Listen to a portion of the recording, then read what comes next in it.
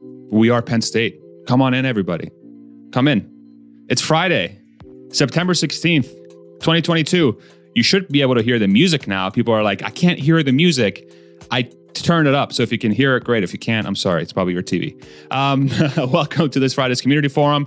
Very exciting day. A lot to talk about. We have a returning guest and a new guest as well for our Community Forum today. Say hello again to Mr. Hans.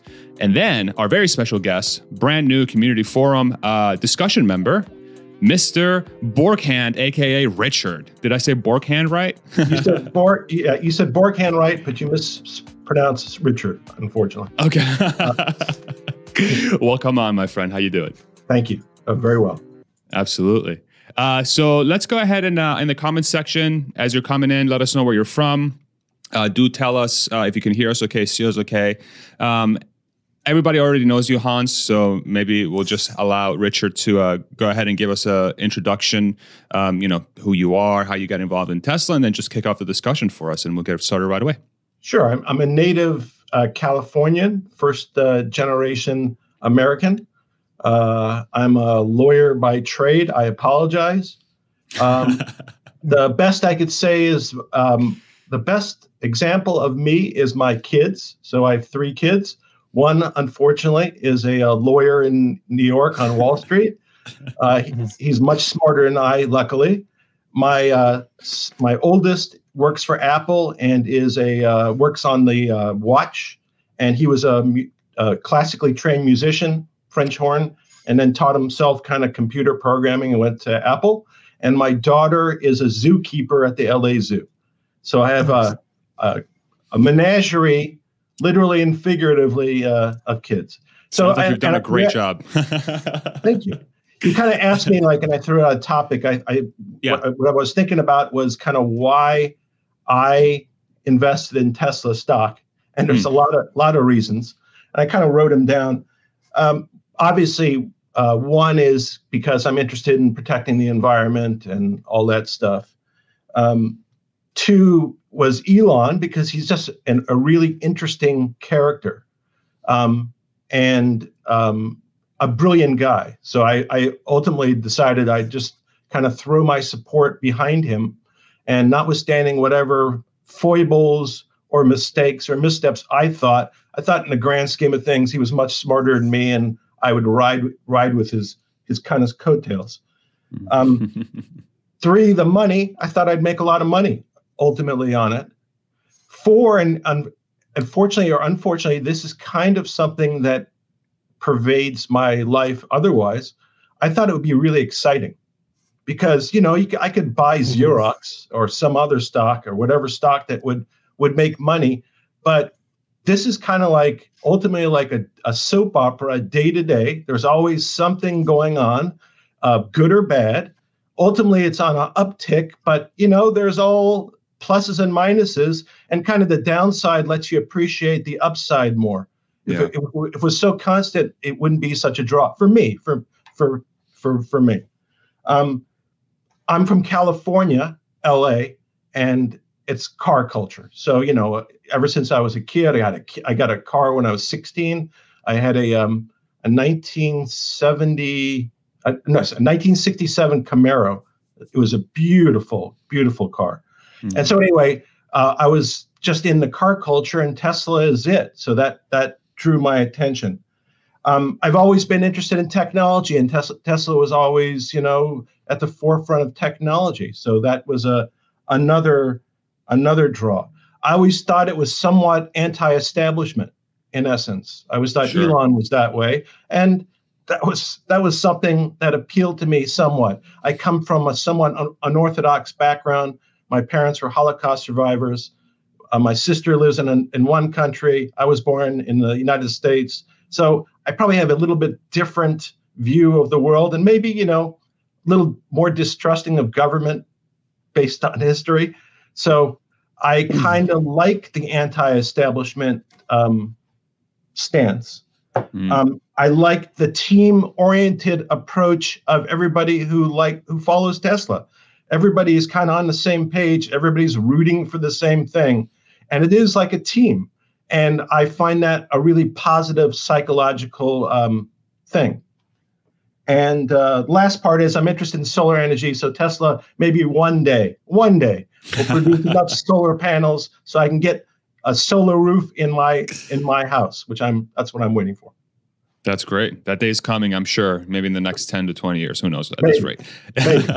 When was your first? What was the first time you invested in the company, Richard? About 3 years ago. Okay. I didn't invest. I'm an attorney, so I'm familiar with, but didn't invest in the stock market until about 3 years ago. So I've enjoyed the Mr. Toad's wild ride to this point in time, but I have a long enough horizon. I figure, I figure I have at least 10 years. I can let it sit. So I figure over 10 years, I hope in 10 years, we're far better positioned than we are today. Yeah. What's interesting about that time horizon is that I guess 2019, about 3 years ago would have been 2019. So that's exiting what I'd like to call the FUD years, right? Or kind of like from like 2014 to 2019, the stock was sort of range bound for what seemed like forever. And then once it started posting those profitable quarters back to back is when really the stock had that gigantic leg up to where we are today. What was that like? Sort of like how were you able to separate the signal from the noise at that time? Because there was quite a bit. I'm curious to hear how you kind of listed all the different sort of reasons why you like it, but was there a lot of noise that was keeping you from discovering that, and how did you parse through it? I don't think I had the available cash, or I didn't want to make the cash available. I don't know which one, because I could have taken it out of my house or something like that. I had enough equity, but I just wasn't. I was focused elsewhere, so I just wasn't focused on the investment part. And unfortunately, more of my investment came post-split, post-high than pre-high. So I'm more riding on the come as opposed to I can retire. Gotcha. Okay. And but their Teslas are everywhere. I live outside of LA, so I don't live right in LA. I kind of live between Malibu, Calabasas, and Westlake Village, if any of those mean anything. Okay. And but you constantly see Teslas on the road. And as a matter of fact, from my house about maybe a half a mile out in Agoura, there is a Tesla service center just sitting there. So they're everywhere. So it's part of the culture. And ultimately, California has like about 40 million people. And despite all its political and other crazy issues, it's got a huge car. We buy a lot of cars. So we make a huge impact on Tesla's well-being. Have you seen it even to this day? So I know 2019, there's probably going to be a lot of Tesla cars driving around that region anyway, but have you seen an uptick in how many Teslas are driving around nowadays as well, or is it pretty steady? No, I've seen an uptick, but I've seen more of an uptake in chargers. So I'll go to like a movie theater and I'll see movie theater, there'll be a bunch of chargers. And that to me is even more obvious than the number of vehicles. Looks like the infrastructure is moving at even a faster pace than the autos themselves. That's good to hear. This is probably a specifically a California thing, because I'm not seeing that nearly as much around these parts. I still feel like destination chargers do exist in, say, Austin, but they're not becoming I'm not seeing a gigantic surge. There's like one or two, right, at spots. And I think the Domain, which is a sort of North Austin spot, they have their decks have a lot of EV chargers, but it's not commonplace to see them. Whereas it sounds like it's becoming much more so, at least around the parts that you're at. Richard. It is. And it probably started, my guess is they always had a heavier presence here anyway. And it's a bigger market, so it makes sense. They're going to sell more here, and they should be, Yeah, for sure. Hans, did you want to ask any questions, or did you have anything in mind there you wanted to throw out? I was just thinking about the chargers, and I'm pretty sure they said they prioritize those based on wait times. And so basically wherever they have long wait times on chargers is where they build them. And so, I know that the charging infrastructure there in and around LA is a lot better than it is here in the middle of nowhere, Texas. So we've got like one charger within that's like an actual supercharger. There's a couple of like little destination chargers here and there within about 50 miles of here, and then like one supercharger. Yeah, I do find it interesting. So like where my head goes to is when we're talking about chargers, this sort of bill that was signed recently, the EV, call it the EV bill is what I call it. It's part of the Inflation Reduction Act, or the IRA. But that whole charging infrastructure piece of it is really interesting to sort of follow, because I'm curious, is this the time where Tesla really needs to make a giant push to move the standard towards theirs, or are we just going to go down a path of having a situation where, like in the say the charging for phones, you have Lightning, you have USB-C, you got USB whatever B or whatever those formats are. I'm curious if this is the signal for Tesla to really start to invest heavily in lobbying or whatever to start pointing that ship towards that direction. I don't know if you guys have any thoughts around that. Yeah, I mean, I would love to see that. The Tesla charging standard is obviously way better. And I mean, I guess, so one question that I have, that if anyone in the chat knows, Tesla has open sourced a lot of their patents. Have they open sourced the supercharger patents? And if so, why are these EV charging companies not using them? Because I think there was some pictures that circulated around on Twitter not too long ago of the inside of like a Tesla charger, and then the inside of the what's the other network called? I'm blanking out on the name. America. Electrify America. Yeah, the EA chargers, and just how radically different and simpler the Tesla charger was. And yeah, even if they don't make that standard, like, people need to work on that, because it's going to be a huge piece moving forward. And as far as, with Tesla, they're just going to have so much excess cash here, especially starting next year. I mean, we could potentially see huge prints in Q3 and Q4, that it just makes sense that they really need to go all in on expanding their infrastructure, like Richard was saying that they're doing, but all across the country. And then, as far as overall EV adoption, getting to the point where they have enough excess capacity to where we can go ahead and open up the Tesla network to all EVs. And then, I think that you're right, like going ahead and investing some money in lobbying to go ahead and make this the at least the national standard.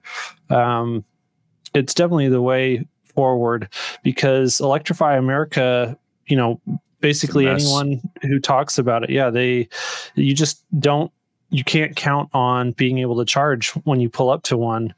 And so if you can't count on it, then that's just going to ruin the EV experience. And, I want Ford's EV experience to be on par with Tesla's. The people who buy a Lightning, people who buy a Mustang Mach-E, people who buy the Hyundais and the Kias that are coming out that are electric, they need to have a positive EV experience so that we can continue to drive adoption. I mean, I guess the IRA will basically drive adoption either way, but it needs to be more convenient. And, I would think to become the standard, that they ultimately have to get government approval. And, exactly. They have to make nice. And I don't know if Elon is interested in or capable of making nice. And until that happens, it's a battle to become the standard. You could do whatever you want, but you may not be the standard. And, kind of the opposite is kind of like NIO in China. The Chinese government got behind battery swapping, and NIO kind of adopted that as their kind of distinction in how they operate. But the government was subsidizing a lot of, at least the initial battery swap stations. So they were in line. So, which I think is good in some ways, because it will mean you're the car company of the government, and that's good. It probably is not good for your margins, because you ultimately have to kind of sell at government prices too if you're going to sell cars to the government. But at least that means the government has got your back. And that's one of the downsides of Tesla, in my mind, is they're competing. They're anti the government in a lot of ways, and so they're not going to get a lot of favors in return. You know what's ironic about that statement, though? The IRA seems to have given Tesla a gigantic amount of incentives by accident. Almost. Yeah, I was going to say probably not intentionally. I agree with you. Yeah. Based on the conversations I've had with Bradford, it seems like there's a contingent of people in Washington. I definitely wouldn't necessarily say it's the high up edges of the Biden administration, but there's a contingent of people who really understand. I mean, if you dig into the IRA, it's very impressive. The more and more research that I've done on it, how well it is crafted, not only because at first when it came out, I was really nervous. I thought that it was just going to incentivize the demand without doing anything to incentivize all the downstream pieces to increase supply. And so I just thought we were going to basically waste a lot of money and still run into the exact same raw materials bottlenecks in 2025, 2026 with lithium and nickel and all kinds of different battery materials. But yeah, then digging in deeper with Bradford and watching some of the stuff that anyone's not subscribed to the Rockstock channel that Howard Klein and Rodney Hooper have, it's another great resource. And they've done couple of, Rockstock. They did a couple of videos here recently, and one of them was with a guy who's a lobbyist in Washington. I think his name was John. If you can zoom in on that a little bit and go to recent videos. It was like 3 videos ago. Go to the tab where it says videos. Yeah. And then, that one with John Cowan. There, the fourth one. The one over from there. The fourth one? Sorry. Yeah. This guy. Yeah. So that episode was incredible. If you go in and you listen to it, and he talked a lot about the behind the scenes that went into crafting it. And they really understand.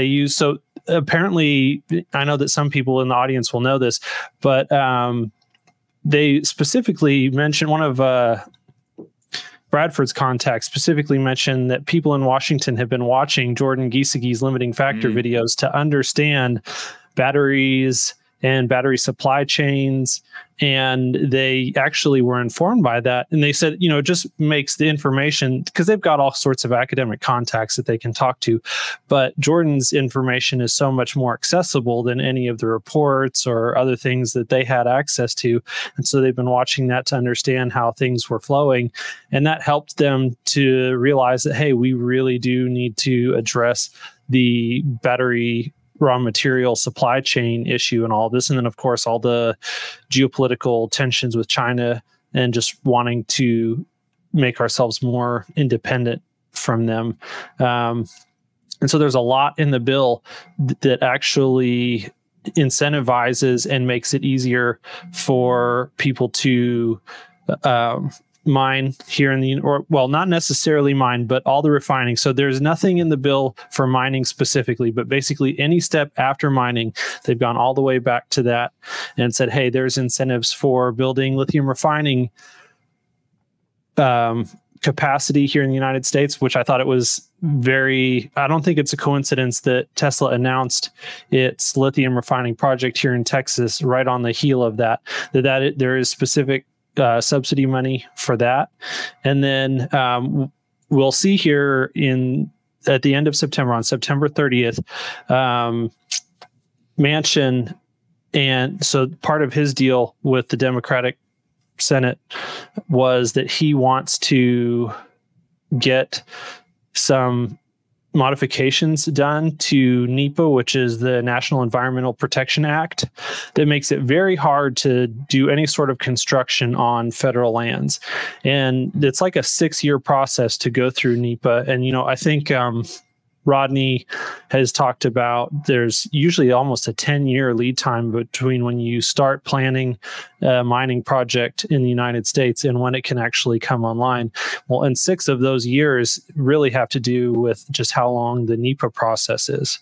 And so he's trying to tack on a bill. So the funding for the government is on these temporary deals, and there's one of them that is coming up on September 30th. And so in order for Manchin to sign off on the IRA, he said, okay, I'll do that if we make some modifications here to this whole NEPA process and the timeline. And I think the goal was to reduce it from 6 years down to 3. And all this information that I'm sharing is from that specific video of John Cowan's on the Rockstock channel. So that could radically reduce the lead time to get a project in the United States up and running for anything on federal lands related to battery supply chain. And then there's a whole other group within the government.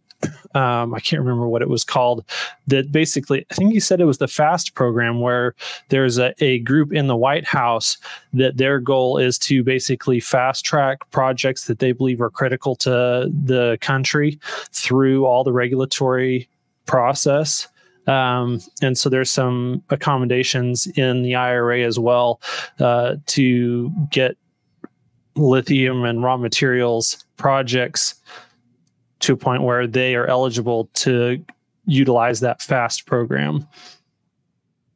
So I thought you were going to say stuff. Yeah. I thought you were going to say the FAST program was they weren't going to eat until the materials were available. They were going to fast. Yes. Hold on, I got to throw a middle finger to Matt real quick. Okay, we're good. Go for it, Richard.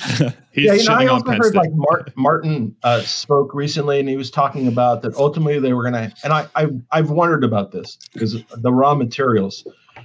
So he talked about, or it was a reference. So I don't know what the question was.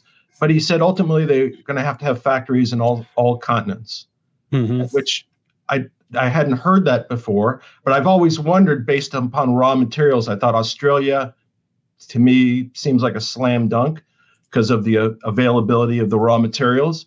And I always thought like Argentina, Brazil, somewhere in there, for the same reason that ultimately those were places that would fit that prescription, because at least some of the supply materials would be right on hand. Do you have any thoughts on that?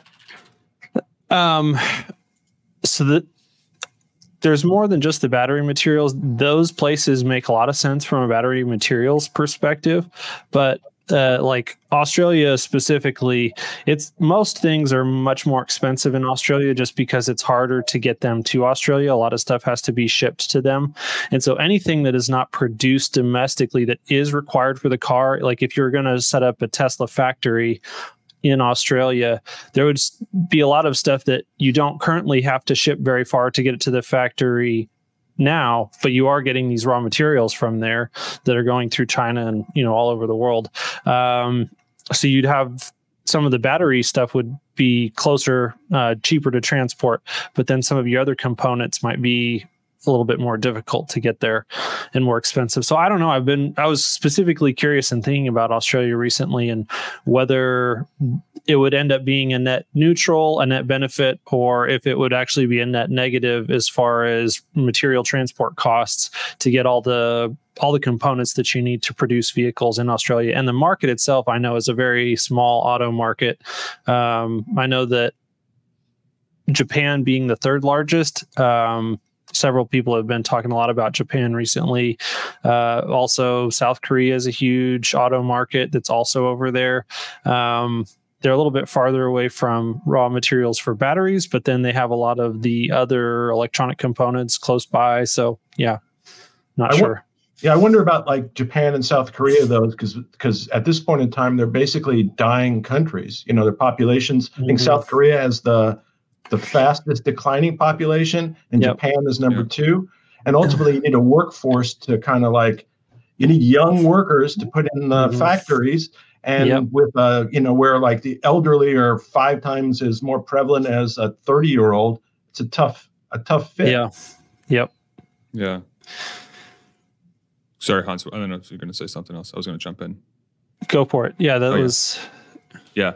I think what's interesting about this entire discussion is that so Tesla is going to be able to essentially for better or for worse, dramatically improve their ability to generate a profit, which is going to allow them to have pricing power that is very, very, it's quite a bit above every other auto manufacturer, call it, unless those auto manufacturers are able to take advantage of those credits. So that's the way I think about it. So if I go fast forward 5 to 10 years in advance, since Tesla, either by happenstance or because this was a strategic call, knowing that this was going to be a thing down the road, I highly doubt it. They just want to be vertically integrated.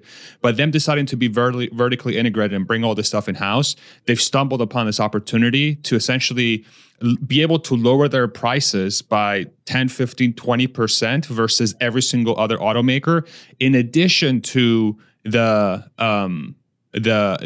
benefits they already get from the manufacturing innovations that they have, 4680 structural battery pack, economies of scale, having just all these different variables. But now you throw this additional one in there that just because they happen to be a manufacturer of batteries, they could take these dollars in a market where, I don't know, say that the market wants to demand a lower price EV vehicle. It seems like they're going to be the only ones to be able to do that in 10 years' time because of this piece of legislation. Again, unless another automaker decides from a strategic perspective to bring that capability in-house so they can take advantage of that bill. And then my head goes to, okay, what does that mean within the dynamics of how Tesla is going to be painted in, say, the media, right? They're going to be like, wow, look at this company is stealing taxpayer money to make cars for the public. And I'm sure there's going to be a lot of pressure on that. Yeah. But that's where my head goes. And it's such a fascinating dynamic. Well, there's one variable in there. So the way that the agreements are set up, for example, all of the batteries that are produced by Panasonic in Giga Nevada, Tesla is eligible for the battery credits that are generated by the production of those batteries. And it's just because of the way that the contract between Panasonic and Tesla is that Tesla, as the customer, is actually the one who is eligible to get the batteries or the battery credits in the IRA. As it stands currently, assuming that, once they come out and they give all their clarifications on the bill and what all it takes to be eligible for that do in fact come to pass. But so the other companies could set up their contracts the same way. Ford can do that. GM can do that, to where even though they're not in-house producing them, but at the end of the day, the battery manufacturers are still going to be the ones that have the leverage, and they can say, okay, you can get the credit, but I'm just going to raise the prices on the batteries by the price of the credit. And so I'm going to get the money in at the end of the day. So it does put them in a tougher spot, but there is a little bit more leeway for manufacturers there to play with. They may be able to split it and not be completely left out in the cold with regards to that money. I was thinking that there's one other element, and this is both good and bad, because I think, Tesla is going to outkick their coverage. So, I think they're going to do better. Like if it was today, they're going to do better than their stock price will represent.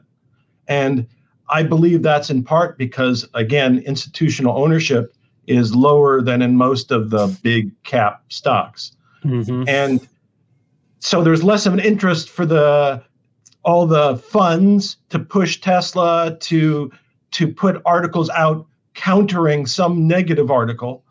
And I think as things go on, as Tesla piles up cash, there'll be more institutional ownership, good and bad. And as more institutional ownership comes in, they'll support the price better. And Tesla will be have a much more stable and less volatile rise, I think. Yeah. I think that makes sense. Yeah, you're definitely touching on Alexandra's wheelhouse there, that with the hopefully forthcoming investment grade update by S&P, then Moody's will follow. They'll become investment grade. We'll start getting a lot more institutions who currently may or may not be interested in Tesla, but will be, they're currently prevented from being able to invest in it. to go ahead and start getting in, and then it'll be a sheep thing. Once someone starts, other people will follow, and it'll just continue. And so that's one of the big catalysts potentially in the next 6 months to a year for the stock price specifically. Yeah.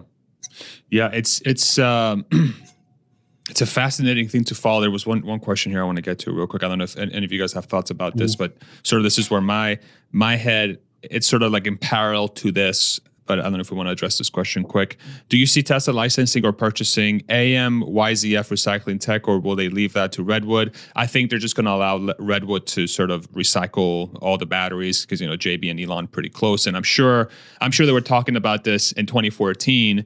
And then they were thinking about bringing it in-house. And then JB's like, you know what? I got it. Let me just go start a thing. And now they're going to just utilize that supply chain to make it happen. But where sort of slightly in parallel to this comment, as we're talking about this topic of Tesla really taking advantage of this tax credit in manufacturing or being really part of the manufacturing process of the batteries, how much does this become a incentive for Tesla to really get into the business of selling their batteries to other manufacturers?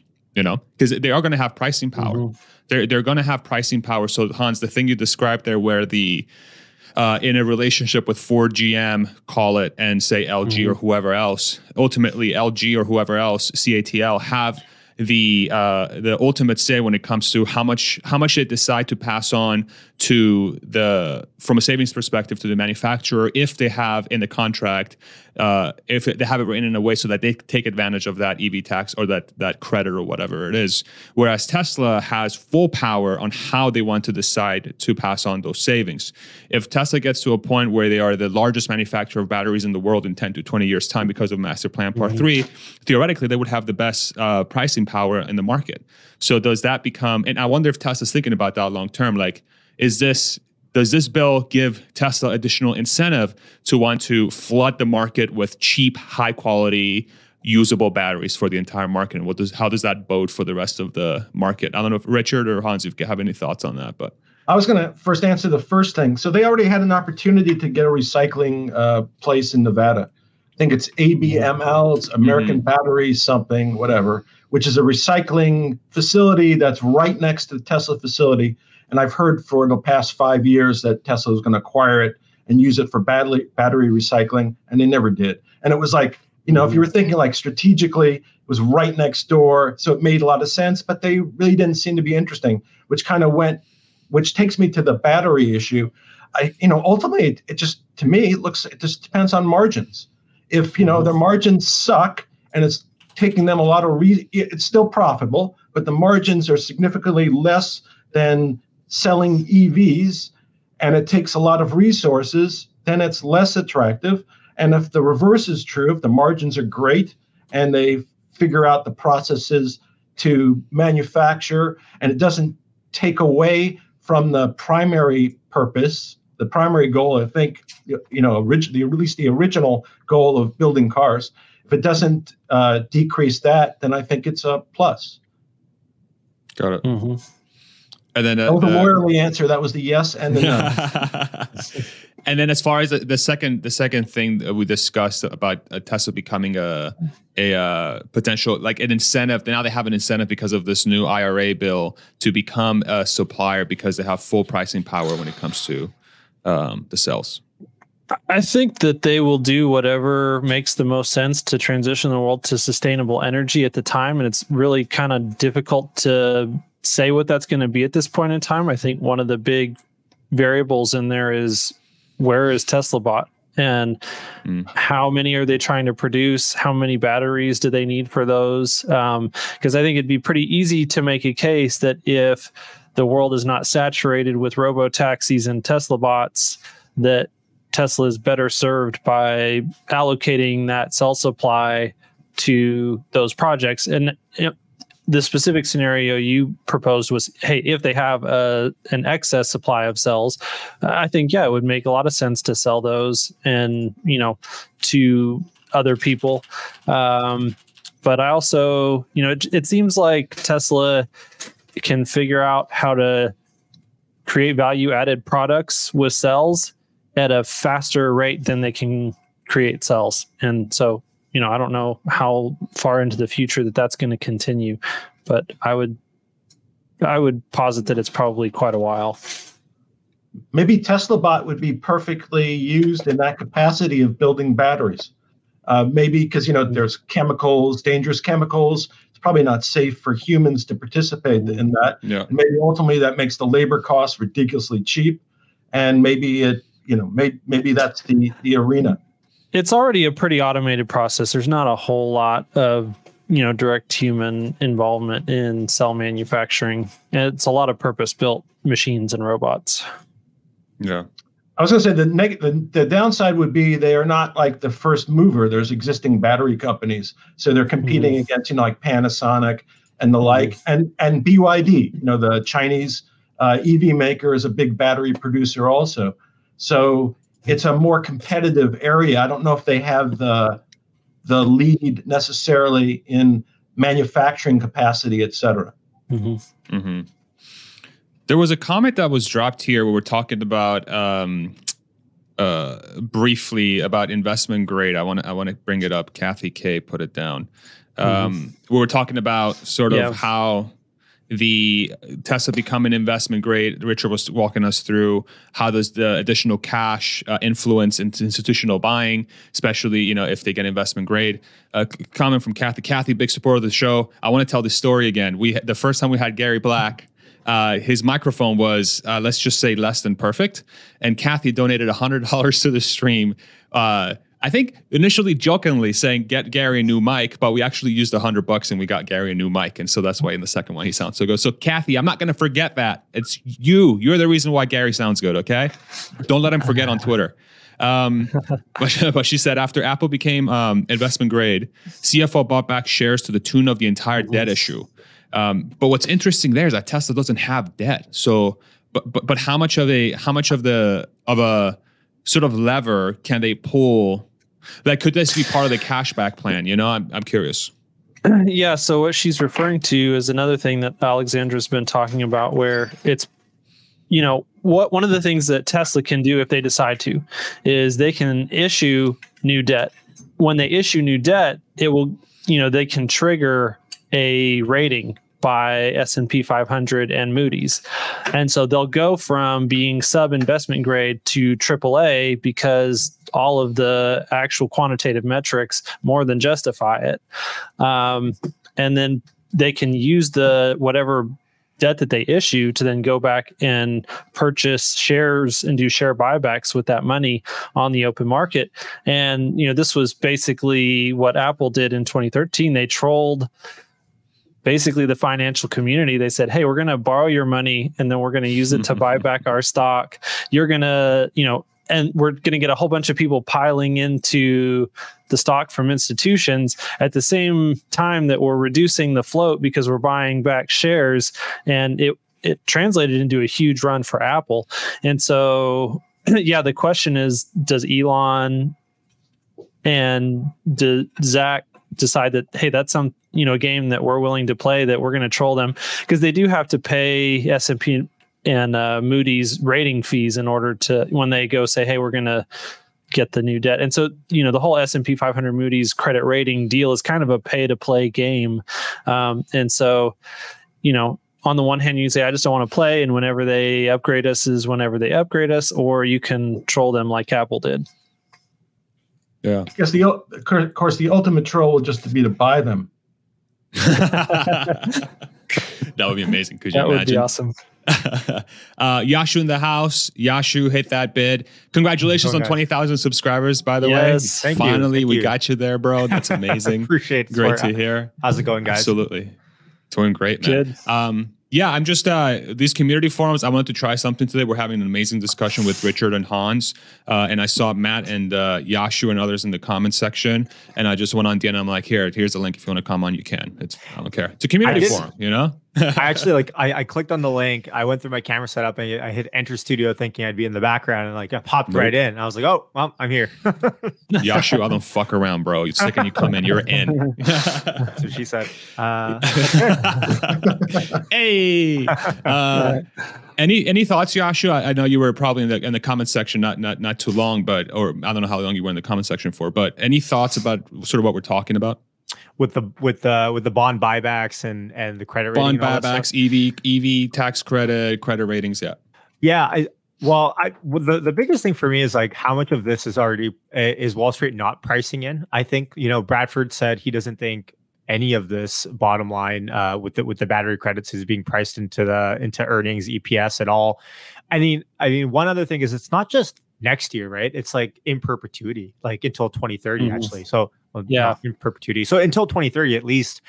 And it's like no one really, other than Tesla, is really primed to take advantage of the credits and all the and perhaps direct payments. We don't actually know exactly how it's going to be fed in. So I don't know. This is aside from the consumer demand. This is like free money essentially that Tesla can just take and run with just their current supply that they have of batteries at a Giga Nevada. So it's exciting times. I'm not sure how much of this is not being baked into EPS, but I'd imagine what would happen is after the earnings call, they probably get some questions asked. Tesla IR does. Mm-hmm. They answer them. They come back a couple of days later with some sort of updated notes on EPS updates for the next fiscal year. And then that's when I'd imagine a lot of the buying frenzy may occur if they actually if they actually deem to this to be a material enough to the bottom line. Mm-hmm. Interesting. I happen to think some of it is actually baked in. Because if you look at Tesla's performance versus some of the other big techs over the last month or two, we're doing less worse. And that might reflect a little bit of a bump because to me, it's almost like Tesla is now being considered, if you look at performance, in the current market, it looks like Tesla is almost like a quality stock, not a speculative growth stock. And money's still coming in. There's still volume. And I can't say that about everything else, Facebook, Apple is dropping considerably. Yeah. So I think there may be some support that's come in based upon all those factors. It would be great in an up market to really be able to see that, but Yeah, I'm not sure how much of this is window dressing even to end the quarter. We got a couple weeks here left. So I'm not sure because Tesla's outperformed almost every other stock in the NASDAQ, I believe, off the top of my head this quarter. So it would make sense for them to start window dressing in the next couple of weeks, especially. But you're right. I mean, these hedge funds, these portfolio managers, they spend millions of dollars on consultants, right? To read these bills, go to Congress, ask questions, find out everything that needs to be, read with all this stuff. So yeah, I mean, presumably in a free market, they would already have known all this way before us retail folk. So real quick, guys, we're talking about Tesla's outperformance versus the rest of the market. So if I pull up the NASDAQ index, it's down 15% last 6 months. Tesla's up 7% last 6 months. So that's 22% essentially overperformance versus the NASDAQ. If I do, I don't know, let's just use Apple, which is one of the all-time value stocks, right? Yeah. Apple in the last 6 months, down 6%. Tesla's up 6%. So a 12% delta in the market. Go ahead. Do year to date if you can. Yeah. So Apple down 18%, Tesla down 25%. Okay. Yeah. So dude, why are you not using Yahoo Finance? Bro, I don't know. No, I actually like Google Finance quite a bit. I like it. Yeah. I just like being able to do the comparisons really easily where you can put them both on there side by side and change all your time. You can do that you can do that on Google Finance. I think if you scroll down to the whatever, you can add in a comparison. Okay. It's okay. We don't have to give you a tutorial live on screen. Why not? Yeah. This is not a tutorial stream. Go ahead. But you're right. It makes sense. Tesla is still it's hard to outperform Apple considering how low their beta is. Tesla is just going to be more volatile of a stock. But you're right. In the last, especially like month and a half, 2 months, it's been kind of a steady eddy. Tesla, like even down today, Tesla's down 1.3% on the day. Let me actually pull up the NASDAQ. NASDAQ's down 1.5%. So yeah, so on a regular Tesla day, Tesla would probably be down closer to 3%. So we're just kind of in line. So yeah, so it's hard to tell. It's hard to discern which variables are causing this. Sorry, my dogs are like, my wife left to do something and my dogs are just going crazy out there. I don't even know what the hell they're doing. Sorry. Sorry, Yashu. I just got so like. No. I'm just saying, my apologies. Like, it's just hard to discern, but regardless, whatever variables are affecting Tesla, it's affecting in a good way that we're not seeing these massive drawdown days. And then even on up days, like we're actually seeing the beta in effect on the up days. Like if NASDAQ's up 1%, Tesla's up 2%. But if NASDAQ's down 1%, Tesla's up down like 1-ish%. So we're seeing some relative strength both on the up and down days. Gotcha. I think one of your dogs just ran into my office. I believe it. I was actually going to go grab him here. Bring him on stream. Bring him on stream. Ago. I was trying. He's a Chihuahua though. He's he just runs. He's always running around. Real quick question here. What about institutional money that can't act on any of the information until they get rated? What happens when they get rated and these bills fully get into the media at the same time? Yeah, I mean, we briefly covered this during the stream. I know this is something that's been talked about. Alexandra's been talking about this quite a bit. That's sort of the big question is like, what is the market? You have a lot of coalescing catalysts that are happening here in the next couple months, theoretically. Tesla's going to show out on cash flow generation. You have investment grade coming in. You have the realization of this bill, the IRA, the Inflation Reduction Act, giving Tesla the ability to generate billions of dollars of cash as early as Q1 of next year, if I'm not mistaken, right? That's when the bill kicks in. Is that correct? Mm-hmm. I think that's right.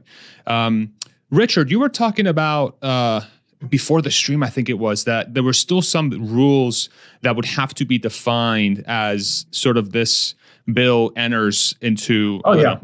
So can you walk us through that? Because I'm so bad at that stuff. I would love to get your insight. Because it's, they create the bill and it's very general language and then it's subject to interpretation. So there'll be examples and situations that'll arise. Somebody will assert a credit or something, and then the government or someone else will oppose it. They'll either resolve that or there'll be some litigation over it, and that issue will be resolved, and then the regulation will be interpreted, and there'll be some interpretation. That's kind of like true of any of these laws, because if you see these bills, it's like a 1,000-page bill. One, who's read it? And two, most of the language is not really thought. Nobody's really thinking about the language. It's mostly boilerplate, and you can't anticipate every circumstance. So it's kind of almost like every law regulation, ultimately subject to interpretation. And it's not really, until something makes it to an appellate court, it's, at least in the United States, it's not officially law. So, if I go to a trial and I get a result, that's the result of the trial, but it doesn't become the law of the land. Once it goes up to the next level, it becomes the law of that particular area. Let's say in California, if I'm in the state of California, there's a federal court that controls basically the West Coast. So let's say I have a case in the federal court, it's decided, it then goes to the Court of Appeal. If it's decided by the Court of Appeal, then it becomes the law of that area. And then to become the law of the land, it would have to go to the Supreme Court. The Supreme Court would have to rule on it, and then it would become the law of land. Otherwise, you have a bunch, and this is how in reality it works, you have a bunch of jurisdiction and areas that may have same laws or different laws, but interpret them differently, and it makes it a big challenge. Got it. So that'll be the same as to the tax credits. I'm sure there will be litigation about the legitimacy of giving the credits at all. I'm sure there will be a lot of litigation like anything else. So I'm going to try to walk through this. For those that are not familiar, Richard has a law background. He's a practicing lawyer. I'm guessing are you still practicing or yeah. So this is his wheelhouse. But I want to really learn about the logistics of it. So Q1 2023 comes in. Theoretically, I think this bill says starting in that period, companies should be able to take advantage of the credit. So what happens? What needs to happen for Tesla to be able to realize that cash on its balance sheet? Do they have to submit a form that says this is how much we sent, and then it goes through that approval process? My guess, and I don't know, but my guess is the IRS will issue some type of regulations or guidelines, and will say if you fit within these guidelines, you're able to take the credit. They'll create a new form 107BQ. You'll file that whenever you need to file it. And then, you'll assert whatever you're entitled to, and they'll have the right to come back and contest any portion they think you're not entitled to. And then if it's a tax issue, there's like a tax court you can take it through.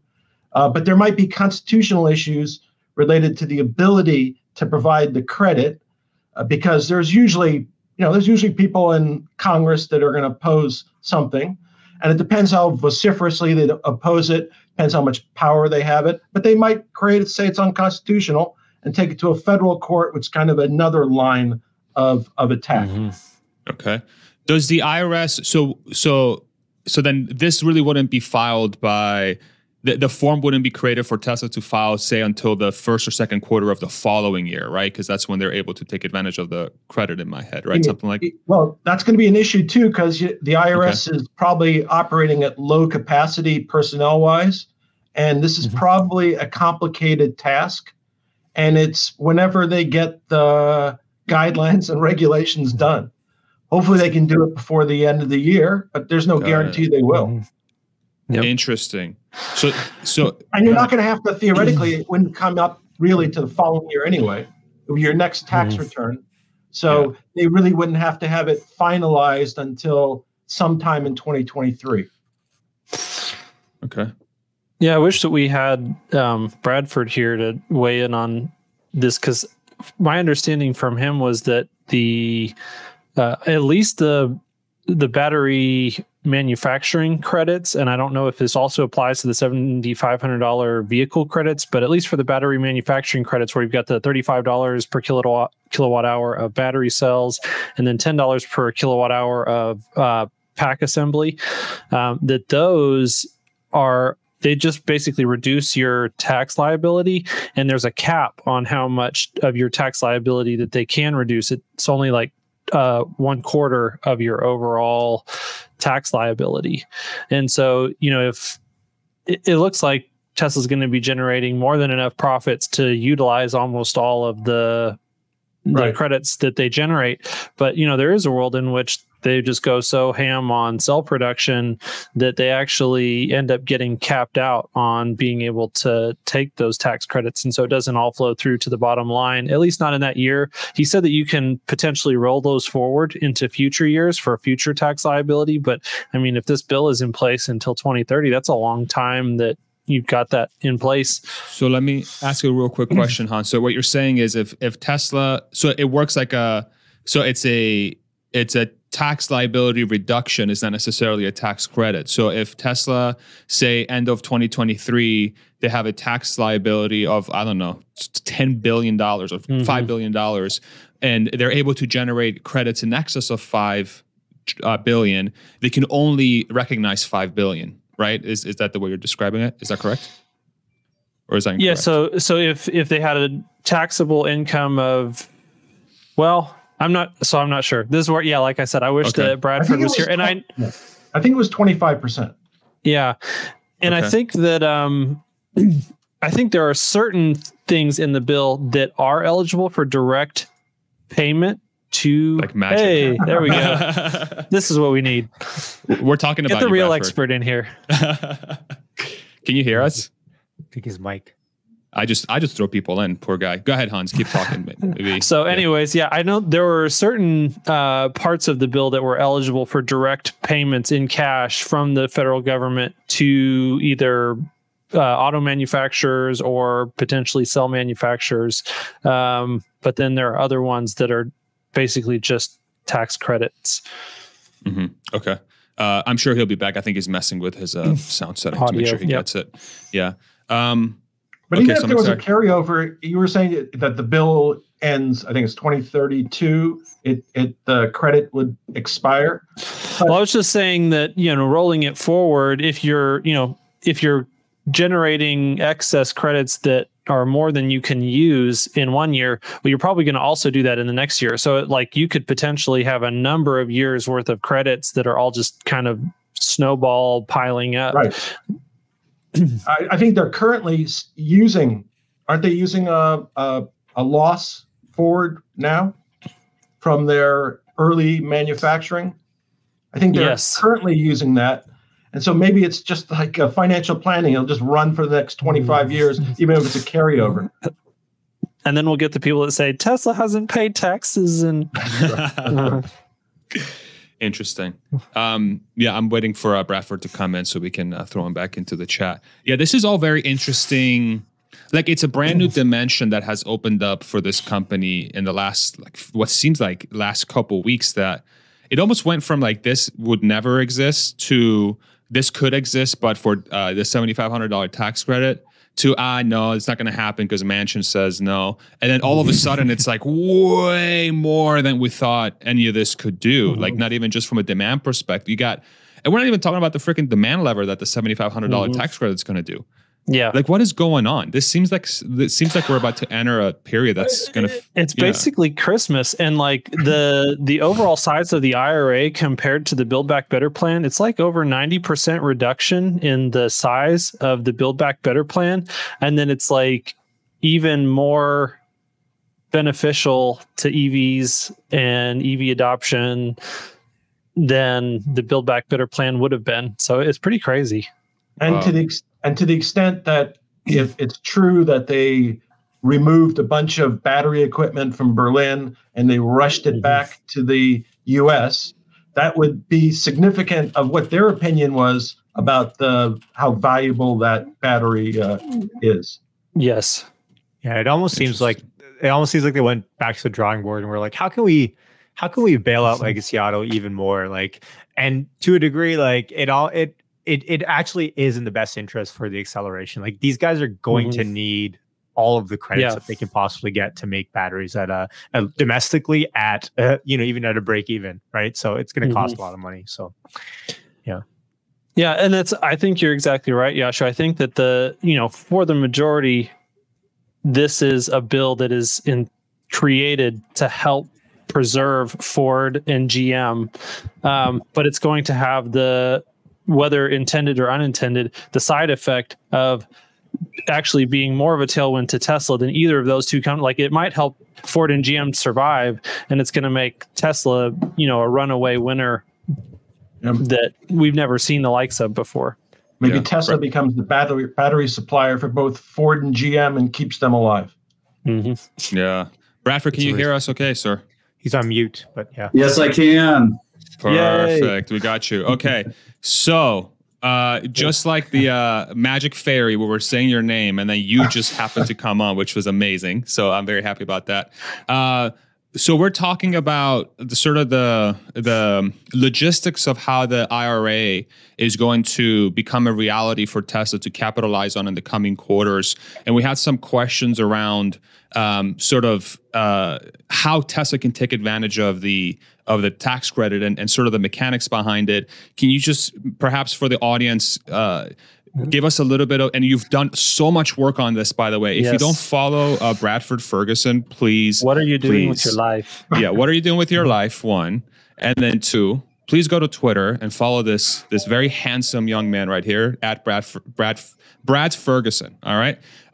So maybe get us up to speed on the latest you've learned about the bill so far. I'm going to step away for 30 seconds because my dogs are doing something weird downstairs. But go ahead, Bradford, and give us a little bit of a rundown, and I'll be back in a few seconds. Yeah, sure. So the Inflation Reduction Act gives Tesla $45 per kilowatt hour for making battery cells and battery modules, 35 for the cells, 10 for the modules. So at a bare minimum, starting January 1st from Gigafactory Nevada, they should be able to get the tax credits for the full output of Gigafactory Nevada. The 2020 agreement between Tesla and Panasonic says that Tesla gets all the tax credits from the product of that factory. This is pretty standard for a partnership supplier agreement where the customer gets tax credits and other financial benefits that are ancillary. So that's pretty typical in these big agreements. And I don't think Wall Street knows about this yet or has figured it out. Said a little mini rant about it Wednesday night, and Yashu did a great job covering that. Tesla also is quickly going to be ramping Lathrop, so they should get the $10 per kilowatt hour on the modules for that. And that may ramp to 40 gigawatt hours. So that would be $400 million. Grand scheme of things, how big Tesla's financials, I think we all believe are going to get. This might be minor money, but it's definitely moving the needle enough to even change Tesla's behavior. We're seeing that, they're taking machinery that they intend to put in Giga Berlin and redirecting that to Texas to try and speed what they're doing in Texas, because Germany's not giving them any money to make the batteries in Germany. So $45 per kilowatt hour is very significant. It's almost half of the cost on the batteries. So Tesla's going to be happy to make them in the US and ship them to Germany. So that's a big deal. And there's a bunch of other things like building out solar and battery storage, things like that for the big utility scale projects. It gives the buyers of that a big incentive to make those investments. Tesla may even be motivated to put more batteries and solar at their superchargers and be able to get a significant discount for that.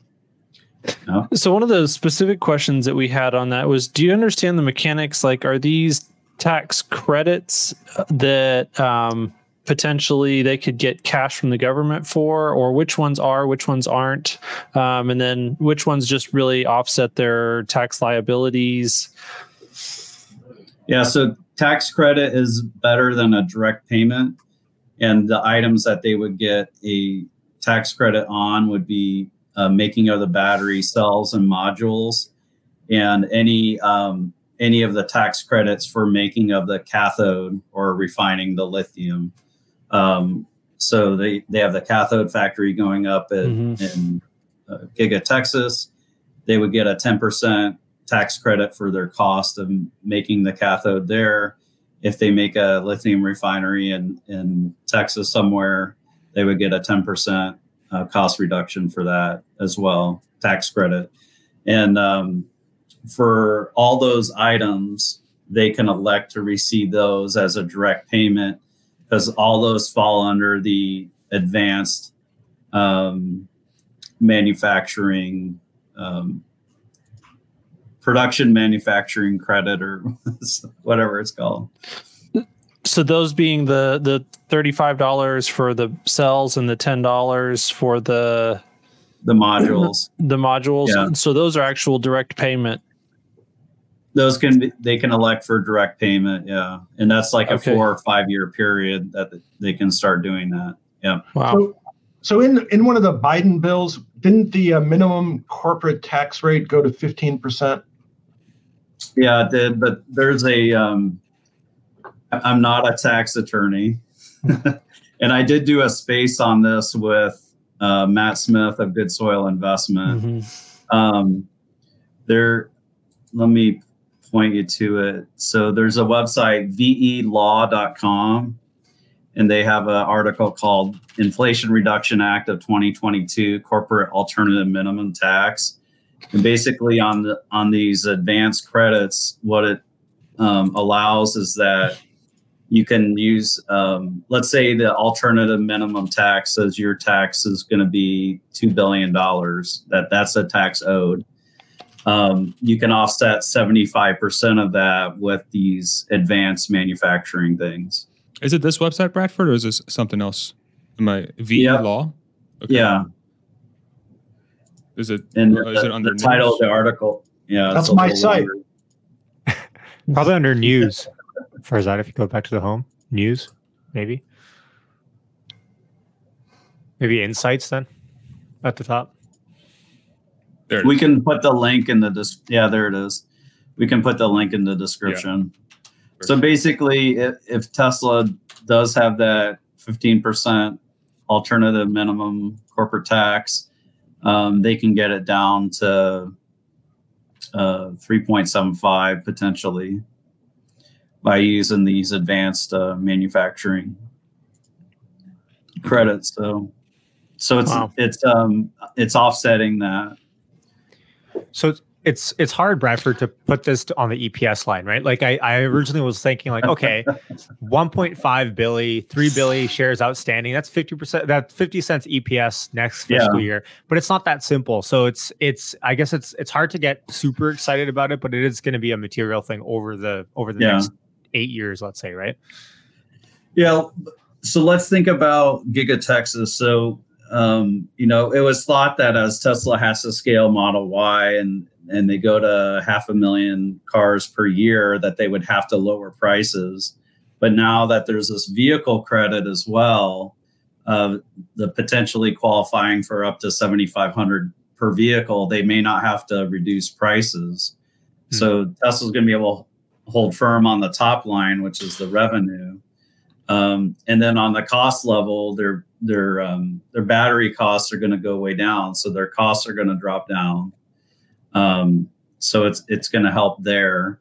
Mm-hmm. And if you think conservatively about Model Y, like before any of this, the gross margin is 30%. So we'll do a little napkin math, a little mathawana here. So we take a $60,000 car, 500,000 vehicles. I believe that's $30 billion. And if you multiply that by a gross margin of 30%, that's $9 billion in gross profit from that factory. So that would potentially cause, like, if for a normal corporation, 20-25% tax rate. I'm not an accountant. So that would be like $1.8 billion in tax. Okay. So this is helping them offset some tax.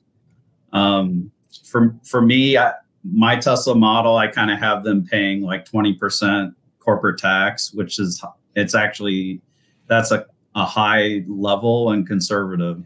So for Matt Smith, he had Tesla not paying any tax in the U.S. for a long time because they have these things called loss carry forwards. Right. And they're technically called net operating losses, or NOLs, that they can already use to offset tax. So this is why some people are like, well, I don't know. But it's just solidifying the investment in the battery space and minerals and refining. And I think, solidifying supply, not just for Tesla, but also, GM, Ford, even Honda, who we're not sure if they're even making EVs.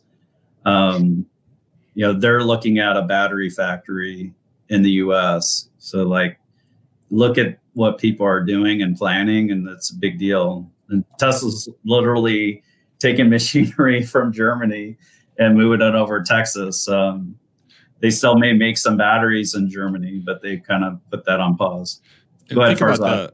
I appreciate that. Think about the scale of that statement you just made. They're taking machinery from Germany and moving it to the United States to take advantage of this bill. So that should put within context just how large of an opportunity this is for a company like Tesla. I mean, they'll pull any levers they can to maximize what they're trying to do, but moving machinery from one country to another is not cheap. It's really expensive. So I think that, and it's not just the cost of moving it. You got to re-engineer everything, reinstall. Exactly. And it's not just the cost. Things.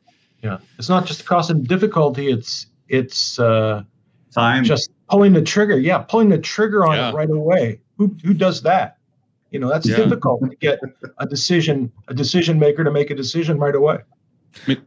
And what also got me fired up about it is, when have we seen Panasonic act aggressively? Tesla's had to beg and plead with them to grow their battery capacity at Giga Nevada. And all Panasonic would do in response is increase things by 10% over the next 2 or 3 years, And now suddenly Panasonic decides on Kansas over Oklahoma, and then they're like, then this legislation passes. Then Panasonic's like, okay, we're going to do another $4 billion factory in Oklahoma. So it's look at the actions of what they're doing. This is a big deal, and I think it's going to lead to a lot of investment.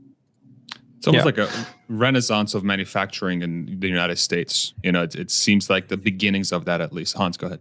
Sorry.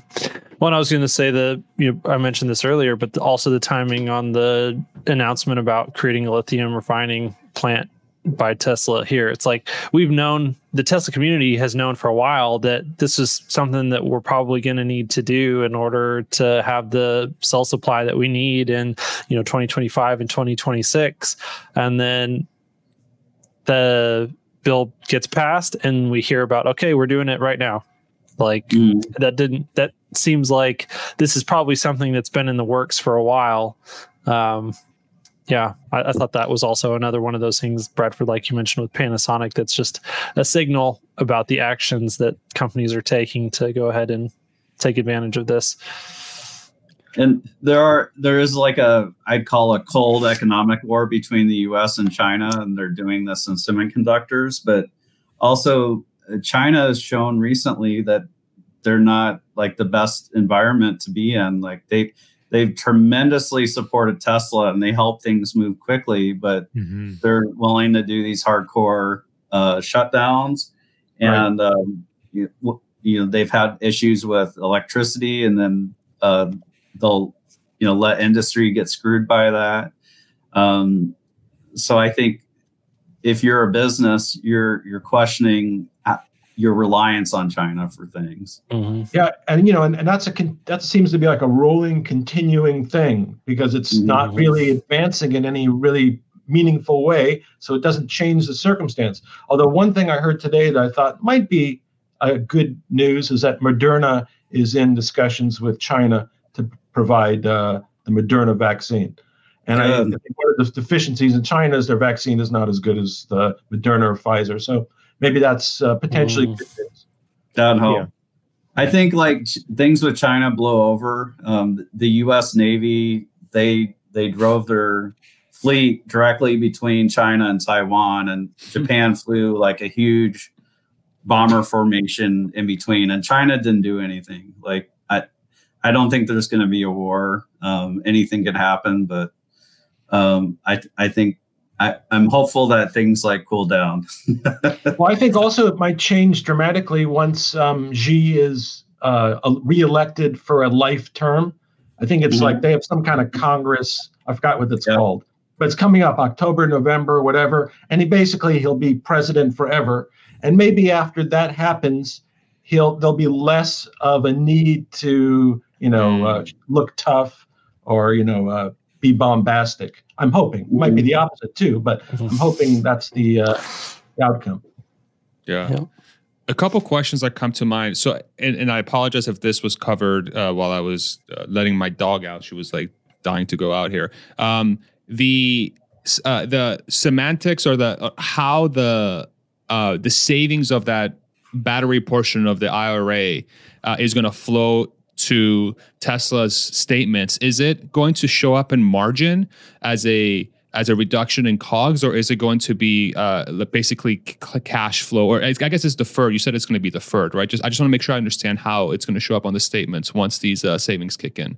I don't know if Bradford, you covered that earlier. That's actually a good question. So I should ask my CFO friends about that. But yeah, it could potentially come off of COGS, but I think mainly where I'm anticipating it is on the net margin line. So you have gross margin, which is where they are making the product and selling the product. And then you have other things, and then you got taxes and stuff like that. I think it's just going to help that tax number stay low. So where I see it happening on this sheet is like after the operating P&L margin. Yeah, like you have the net income or the net margin. So it's more like the income line is where I see it happening, and net income. It's gonna show. But it's possible that Tesla will kind of like charge itself for its own batteries, like when they start making the 4680, and take it off that way. I'd love to know. I've asked Tesla questions about this, but they've been pretty quiet. Okay. And then the other question that comes to mind is how does Master Plan Part 3 change because of this bill? And I wonder if sort of Elon, he's been saying a couple months for like a few months. So I'm wondering if this was in the works, and then how Master Plan 3 is going to be executed was highly dependent on where this bill was going to end up, and maybe he had an inkling of where it was going. Because I don't know if you guys have thought about that at all, but I'm curious if. Can I go first on that? Of course. I know I've been talking. You go last, Bradford. You go last. I'm just kidding. Go ahead. So I think about when JB and Elon met and were considering Giga Nevada, or what became Giga Nevada, and they figured out how much lithium do we need, how much batteries do we need, and this is like a gigantic number. And then they figured out, okay, well, we need to make the biggest battery factory in the world, bigger than all the batteries combined, and that strategy ended up working. So I think Elon will be emboldened by this and just figure out, okay, if Tesla needs to get to 3 terawatt hours or whatever for batteries, what's all that math look like, and how does Tesla need to get there? Who do they need to bring along? Or are there miners or refiners that Tesla can kind of prepay or incentivize to like make the investment now and not be scaredy cats? Or does Tesla need to, what portion does Tesla need to do? Elon said it's all about scale. He had some adjective to it. I'm forgetting what it was. That Master Plan Part 3 is not all about like gigantic scale. Mm-hmm. So I think he'll be emboldened by that. Yeah. Yeah. I mean, I think there's no doubt, like Elon is definitely privy to so many things that we find out months later. And then you have to go back and connect the dots in terms of what he was talking about.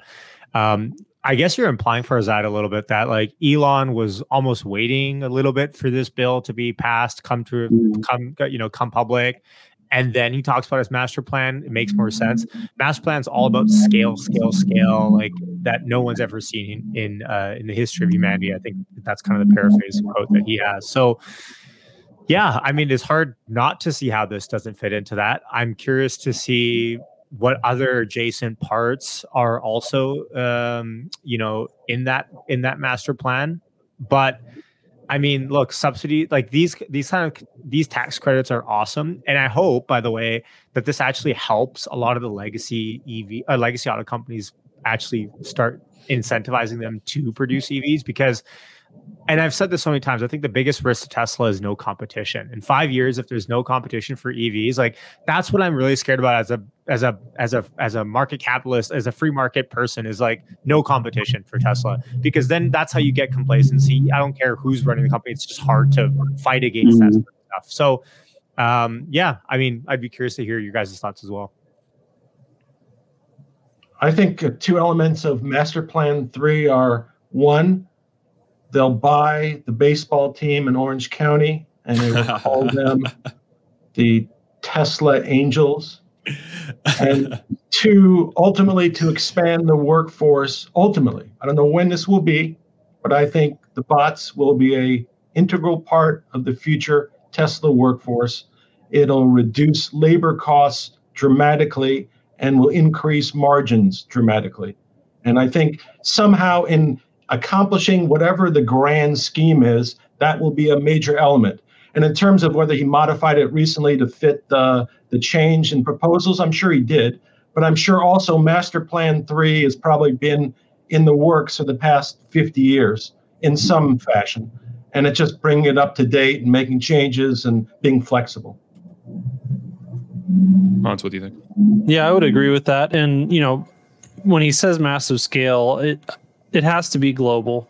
And so whatever we do here in the United States will factor into that, but it will only be a portion of that. And so, we've already seen the way that they have just pushed on cell supply global.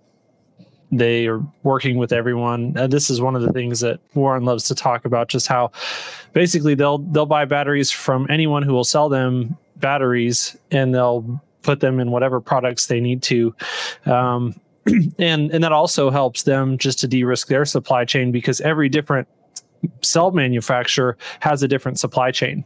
And so Tesla can leverage the entire global cell supply chain by buying from every single cell manufacturer. And then they're not as limited by, say if they wanted to go to Albemarle and say, hey, like, we want all your lithium. Albemarle's gonna be like, no, you can't have all our lithium. We don't want to sell them all to one company unless you buy us, which, they might also be able to do. But when Tesla's a secondary customer of Albemarle because, Albemarle's selling it to LG Chem, they're selling it to Samsung, they're selling it to CATL, they're selling it to BYD, and then Tesla's buying the batteries from them. They basically have all of Albemarle's lithium supply. They're just not the first customer. They might be the second customer. And so we'll see, how does that change going forward with Master Plan Part 3? I really hope that we do see, my biggest questions still are around raw materials. One lithium refining factory is not going to solve the raw material bottlenecks. And so that's the biggest thing that I'm looking for in Master Plan Part 3 is, what are the steps that are going to be taken? And I mean, one delay could be the Inflation Reduction Act. Now that that's out there, maybe we may see Master Plan Part 3 sooner, but it could also be that there was some backroom deals and negotiations that needed to be completed, that before he announces to the world how he's going to scale the raw material supply chain, he probably needs to finish cutting all his deals that might hinge, that releasing that information might change the way that the negotiation goes. We'll see how all that plays out. I'm really looking forward to it. I do wonder, though, along the points of what you just described as Tesla's, you were talking about how Tesla needs essentially an army of suppliers to give him as many batteries as they want, something that Warren has been talking about. It feels like this bill, once these battery manufacturers are up and running in the U.S., is going to create a pretty gigantic forcing function for companies to not want to buy batteries from companies that aren't taking advantage of this credit because of how significant the savings are. So is it going to create a shortage again of supply because of, or is it just going to it feels like we're going to go into another cliff, into another cliff where there's not going to be enough supply available because of how it's going to take a while for these guys to move to the U.S. unless other countries decide to subsidize their battery manufacturing at the same levels as the U.S., which maybe that's what this forces. That's I think the thought that came to my mind. You have some good instinct there. Like whenever you throw a bunch of money at an issue, the prices tend to go up. Exactly. So that could happen.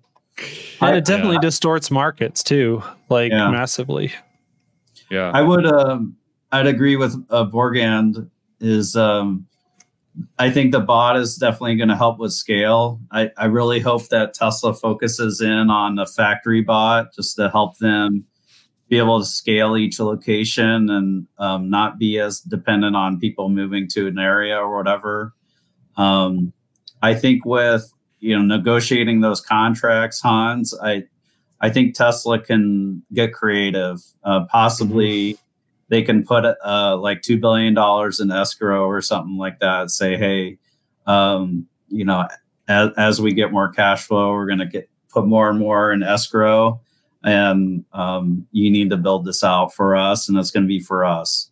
So I think there's way, and it could be in a special account that Tesla can't touch except under certain circumstances, like if Albemarle doesn't hold up their end of the deal. So I'm optimistic that some of these industry old ways of doing things may move out of the way. May be solved. Mm-hmm. Yeah. I think, I was going to say master plan, whatever, what I'm waiting for, and I don't know if it's going to be in my lifetime, but he's going to come out with the substitute for storing energy. Because I've been alive 63 years, and when I was a little kid, they had batteries, and they still have batteries. And to me, that's not a great, compared to other technology, doesn't quite live up to it. It's to me like commercial airlines. When I was a kid, they flew like they did today, except it didn't suck as much as it does today. But I would think like at some point in time, there'll be a new way of storing energy, and it'll replace batteries and be much more efficient. And that will be the big leap forward. Interesting. Yeah, I like that thought. I guess it would be some form of energy, maybe not battery in the sense that we're talking about, where you need an anode and a cathode and something in the middle to sort of store it, so on and so forth. But it'd be a different way of. There was something. Okay, I listen to Joe Rogan from time to time because he's hilarious, and he had Eddie Bravo on, who's like a crazy conspiracy theorist or something. But there was something about like bricks being able to store energy or something. That's where my head goes to when you say that. It's like, can we utilize existing materials to to be able to do that? Anyway, that's just a tangent. I was thinking of Reese's peanut butter cups, storing it in Reese's peanut butter cups. That would be even better. Yeah. Well, lithium is the not anatomically, but atom-wise, it's the smallest metal, and it also gives up its ion or whatever the most freely, as far as I understand. And they're talking about sodium batteries because of how expensive lithium is, but lithium's really the best that there is. And I don't think there's going to be like a new atom that's smaller than lithium. I think there could be some ways to store energy for sure, but it's not going to be smaller than a lithium battery. Mm-hmm. I don't think, unless you somehow did it in diamonds, but or I don't know, something weird like that. But diamonds are pretty expensive. Yeah. Another thing I wanted to quickly hit on this, since this topic of the IRA and sort of how it's becoming a force and function for U.S. manufacturing and for battery suppliers to come here, and theoretically, and we talked about it as well, it should be a forcing function for legacy auto to really and truly go hardcore into EV manufacturing. Mm-hmm. I wonder if there's going to be a tone shift. It already kind of started, right? You had all those EV commercials during the Super Bowl this year, and which helped Tesla sort of, that's what happens. Somebody else markets, Tesla goes up. So, but I wonder if the confirmation of this thing, like the chasm has been crossed, but we're talking about the S curve, right? The S curve, where is the S curve going to kick in? I wonder if the vertical starts once in the next few quarters here, once this thing starts to take hold, and then Honda, Toyota, all these other automakers that have been very slow in making this transition start this mass marketing campaign that we'll see everywhere about, look at us, we're electric now. Because I always try to think about my head always goes to culture when I think about Tesla's impact, and I've been following the freaking company for so long that's where my head goes to. How's it impacting culture, and how does it relate to where it is on its trajectory to its total world domination? Once we see Honda and Toyota commercials coming out, is that the vertical of the S curve, and is that the confirmation that where we're going has truly and earnestly begun, and now it's a train that if you don't hop on, you're literally screwed. And I don't know if we're there yet, but that's where my head goes. Like this bill, to this point, I still can't believe just how impactful this bill is. It truly blows my mind. And we're talking about it before, Bradford, you came on. It was almost by accident on how it's impacting Tesla so positively. With the narrative that we get from the U.S. government is like they omit Tesla from conversations. Elon and the Democratic government are not playing really nice. Then this bill comes along, and it's this just incredible boon to. It's nuts. It's completely nuts. Yeah. But Ford's new Mustang, the one they just introduced, is not electric. They just introduced it. Seemed like it'd be a complete whiff, in my opinion. But it's, they think that's one of their popular models, and they make it not electric. That didn't seem to show a lot of foresight. Well, maybe maybe they made it for people who are still fighting it. Oh, I'm sure you're right. Yeah. I think the entree to this Farzad, as far as it becoming even more popularized, is Legacy's ready to make hybrids and ready to make them in scale. And so they may say we're electrifying, but it's hybrids. And they may do this thing with hybrids and leases where I think that at a certain point you could get a Nissan Leaf for like $100 a month or less, like in Georgia, the state of Georgia. I mean, they pay you $100 a month, I believe. Wow. So I think that's what we see first, but I think one reason why Jim Farley, when he was at Monroe, it really disappointed me. Like, he didn't communicate a vision. He didn't say why they're doing it. They just said, we're doing this. And I think there's a reason they don't say why is because they're not ready to make 1 million EVs yet. Mm-hmm. So I think as these other players scale up their factories to make pure EVs, then I think they'll start to sell the public on it. I see. Yeah. So the thing that I think about is there's no existence proof for a legacy OEM converting to all EV. Tesla's the only successful EV company in existence, period, bar none. I don't think it's possible without just think about how hard, like how close to death Tesla came so many times. I don't think it's possible for legacy auto manufacturers who are not agile. I mean, we've all heard Joe Justice talk about it there. I've been seeing people, mentioning Joe Justice in the comments here. Like, without Tesla's culture, I don't think it's possible to make EVs profitably. I mean, these are companies that they can't even make a profit on gas cars. As a legacy automaker. Automaker. Yeah. Like, if you only make 6-7% margin on your existing ICE fleet, how can you transition to a more expensive for you personally to produce EV car? We know that Tesla can make an EV cheaper than you can make an ICE car, but you can't make an EV cheaper than you can make an ICE car. I still just don't see how these companies are going to survive. I think the IRA helps, but I don't know that it's enough. And so, when you're saying we're going to see it, we're definitely going to see marketing. People are going to try. You might honestly see the marketing campaign and then watch the company blow up within a year or 2 years of each other. And so it's going to be a very interesting roller coaster. Yeah. I know the only other company that makes any money, and I think they make like peanuts, but BYD makes some money selling, but they sell as many hybrids as they do EVs, but they actually are making a profit on their EVs. It's really small. But I think that's the only other company that actually is generating a profit in the sale of EV cars, which is pretty amazing, I think. Yeah. Yeah. I have a certain date. I can't pinpoint it exactly, but it's around an event that I think everything will shift. It almost be like, how lemmings commit suicide, they just fall off the cliffs and all that stuff. Give us the date, Yashu. Give us Is this insider trading? Is this insider trading we have to worry about now?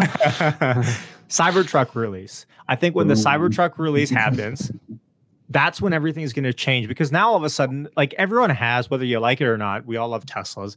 Everyone has like an EV soy boy myth, like stereotype around people that drive electric. I think when the Cybertruck comes out, there's a large demographic of owners. I think the trucks are 30% of the U.S. car market, new car market. Like, all of a sudden, it's a new pool of investorship. I think it's a new pool of people that think, hold on. Like, EVs aren't just glorified golf carts that are have way better specs than even like luxury supercars do most of the time.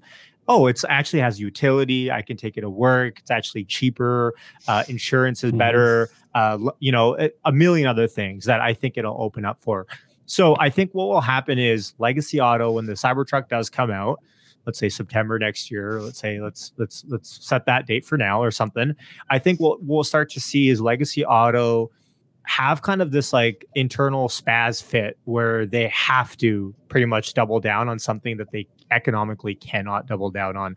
We know that if legacy auto today could shift their business to keep the same margins, even drop them a little bit lower, but do all electric, they would. but they can't. That's the problem. So I think Cybertruck might be the forcing mechanism that almost makes these legacy autos kind of fall like lemmings, is my guess. Yep. I agree 100%. I would say at least they're going to visit bankruptcy court at least one more time. I think Cybertruck's very triggering. You can't look at the design and say that's for wimps. In downtown cities, it looks super cool. I remember when it was in New York City when Elon went on SNL, and it just looks super sweet with the neon lights and stuff. And it's like a tank almost. It's like tanks on the streets. And I think that'll, even if people see the Cybertruck and some people have a reaction that they hate it, but they're going to look again at Tesla. It's just going to cause them to look at the other stuff. So I totally agree with you that I'd be surprised if it didn't happen around that time. And you could definitely see that be like an immediate impact to Ford's business if the F-150 is the thing that they make all their profit on, and then all of a sudden they even see a 20% reduction in orders that shift over to Cybertruck. That's very material to their business. That's a big problem. Yeah, it's not even the orders, to be honest, Hans. I think it's the brand loyalty, because I mean, whether we like it or not, Legacy Auto have a lot of brand support. I know people, like a lot of them are grandparents, to be fair. I'm only going to buy Ford. I'm only going to buy GM. Like, they love their brand of car. And so whether we like it or not, a lot of that's going to get phased out. Cybertruck's going to turn a lot of heads. And at the very least, it's going to bring up a lot of questions at the dinner table between families of different generations that have to say, hold on, like, this isn't like this EV thing is not what I thought it was. All of a sudden it's shifting. So, when I think Cybertrucks come out, let's say September next year, for the next, to be honest, I could see this hype going on for the first 2 years of the Cybertruck being out on the streets. Like in Canada, I'm not expecting any Cybertruck deliveries until like 3 years past the first delivery or something, because I just feel like just flood the US market. That's where kind of all the Cybertrucks need to be for kind of indefinitely. By the way, don't hate me, Canadian people, for saying that. I just think I think it makes more sense to just sell it in America to begin with. But it's going to be massive. Just the Americans hate you. Don't worry about That's true. Yeah, true. The collective what the fuck moment that society is going to experience is really like being completely misunderstood, I think, by the general public. Bradford, go ahead. Yeah, I just thought of something that's huge is with the Cybertruck pre-orders. There's a lot of people who ordered multiple Cybertrucks, and part of it is for potential Cybertruck robotaxis.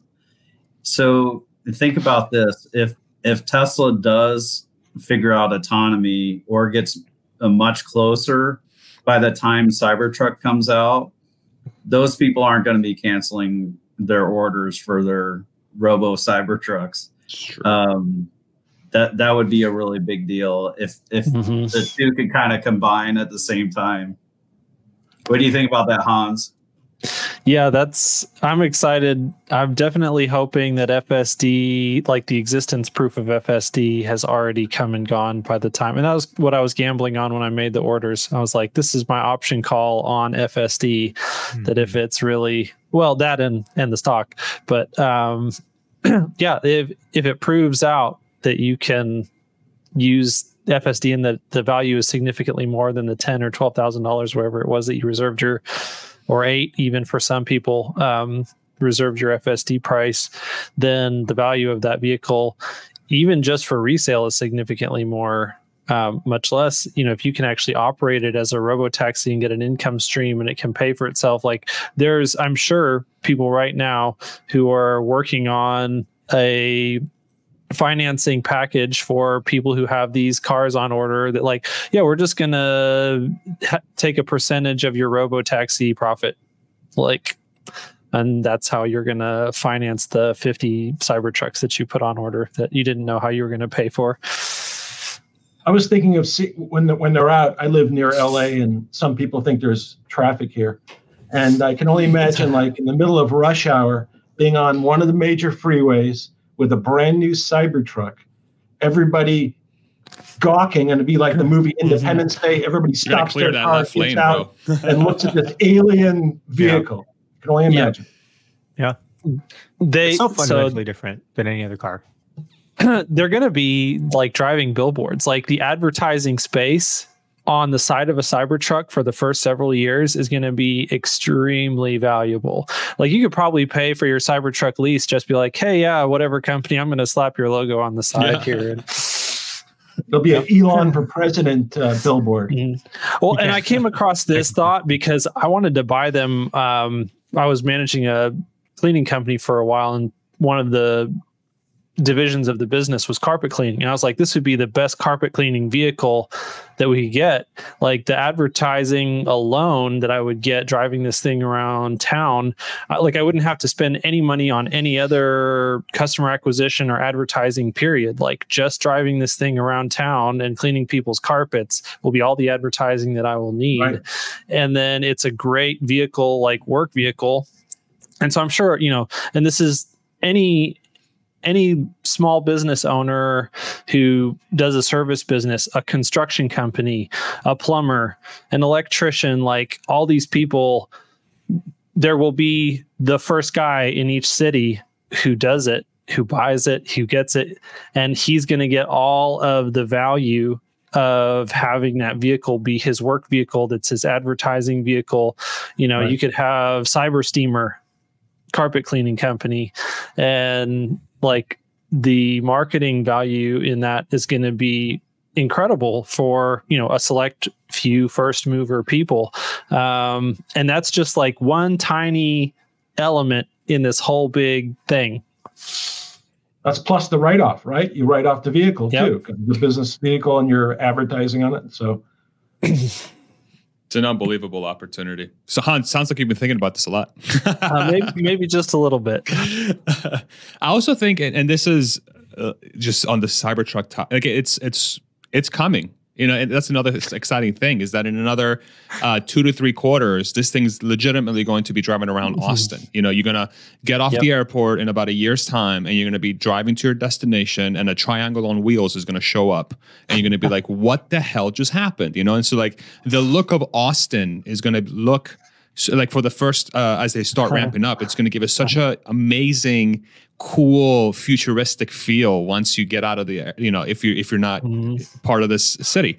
And then the other thing too that I keep going back to, and I put out a couple videos on this topic with Cybertruck. The margins on this vehicle appear to be like, we think the margins are going to get crazy now. The Cybertruck potential from a margin perspective seems otherworldly, and I would love to hear, and we have a panel here, and I've been trying to poke holes at this thing and to see if maybe I'm thinking about this incorrectly, but to me it seems like Cybertruck can achieve 50% margins at a relatively good scale. It doesn't even have to be fully ramped, and the way I get to that number is, Elon made a comment back at the Cybertruck reveal that Cybertruck, they're looking to achieve Model 3 costs or lower, because they were looking to present this vehicle as a everyday man work truck, right? Or anybody who can afford a pickup truck can buy it. And that's why they priced it at $40,000 before the COVID thing happened. But even after COVID, and even after all these different things that Tesla has been working on, I don't think that target moves away from Tesla. I still feel like Tesla and that team are going to look to manufacture this truck at a similar cost, or maybe even below what the Fremont Model 3 will be at, which by my estimations, and Matt Smith from Good Solar has worked on this as well, props to him, this is kind of where I borrowed this number from, $38,000 per Cybertruck. But they're going to be able to sell this thing for probably $75,000 ASP at least for the first few years, if you compare it to their competition of, say, Rivian, or I don't even know if they're competitors, but let's just use that as an example. The Ford F-150 Raptor, these trucks start at 70, 75, 73. Why wouldn't Tesla be able to make 50% margins on top of this? And we're not taking into account the benefits they would get from this IRA bill and the $7,500 tax credit. And like, tell me if I'm thinking about this incorrectly. It looks like Tesla is going to have a vehicle that's going to be mass produced, that's going to be at 50% margins or above. Am I fucking stupid? Somebody please help me. Yes. Thank you. I was hoping somebody would take that. I was thinking that I've heard your discussions about it, and I'm familiar with the numbers. I guess the only thing would be one, how long it takes to ramp up. So if it takes 9 years to ramp up, and the costs are actually not 37, 38, but they're much higher until we get fully ramped up, then the margins could be significantly lower.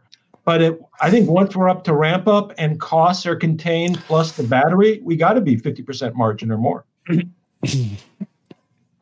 Yeah, I mean, I don't think Elon wants to charge 50% margins, but as you had mentioned, also like there may not be any choice. Like either the wait is going to be 3 years or the margins are going to be 50%. Like you're going to basically end up having to choose one, and one of them seems to make a lot more sense than the other. I think it's going to be close on the cost. You don't have a paint shop, you don't have to stamp the panels, but it is bigger than a Model Y. You do like the tires are much bigger. They may have special brakes on the Cybertruck that would add some cost. Maybe that's only on the top trim. And I think they'll start at 100,000 for the Plaid, and if you want to get it first, you got to get the Plaid. And I'm guessing maybe 80 for the quad motor, maybe a little more. No way that the I don't even think the bottom trim would be less than a Model Y now. And the Model Y is 66,000 now, right now in the US. So I think it'd be close to 50% margin. It'd be at least 40. So yeah, it'll be. And initially, when it's all top trim, then it's going to be above 50 for a long time. Yep. It's crazy. Versus a Raptor, you're going to want the $80,000 Cybertruck every time. Yeah, 100%. Plus, you get the tax credits. I was just thinking about a nerdy question that probably no one cares about, and that's whether or not the Plaid Cybertruck will use 18650s or if they'll use 4680s. Just because the Plaid Model S specifically uses the 18650 or 1865, whatever you want to call it, cell specifically for a reason, and that is heat dissipation. What we've seen from Sandy Monroe's Model Y structural pack teardown doesn't look like the thermal performance to me of the structural 4680 pack is on par with a Model S Plaid battery pack. And so, just, musings, it won't really matter. They'll make it one way or the other. They'll figure out the engineering problems. But I think, okay, debuted here. Cybertruck may use an 1865 battery cell for the Plaid trim. I'm looking through the battery day slides because I thought they had a slide where they broke down which models were going to use which batteries, if I remember correctly. Here, let me see. Here we go. Oops, I don't know how to use technology again.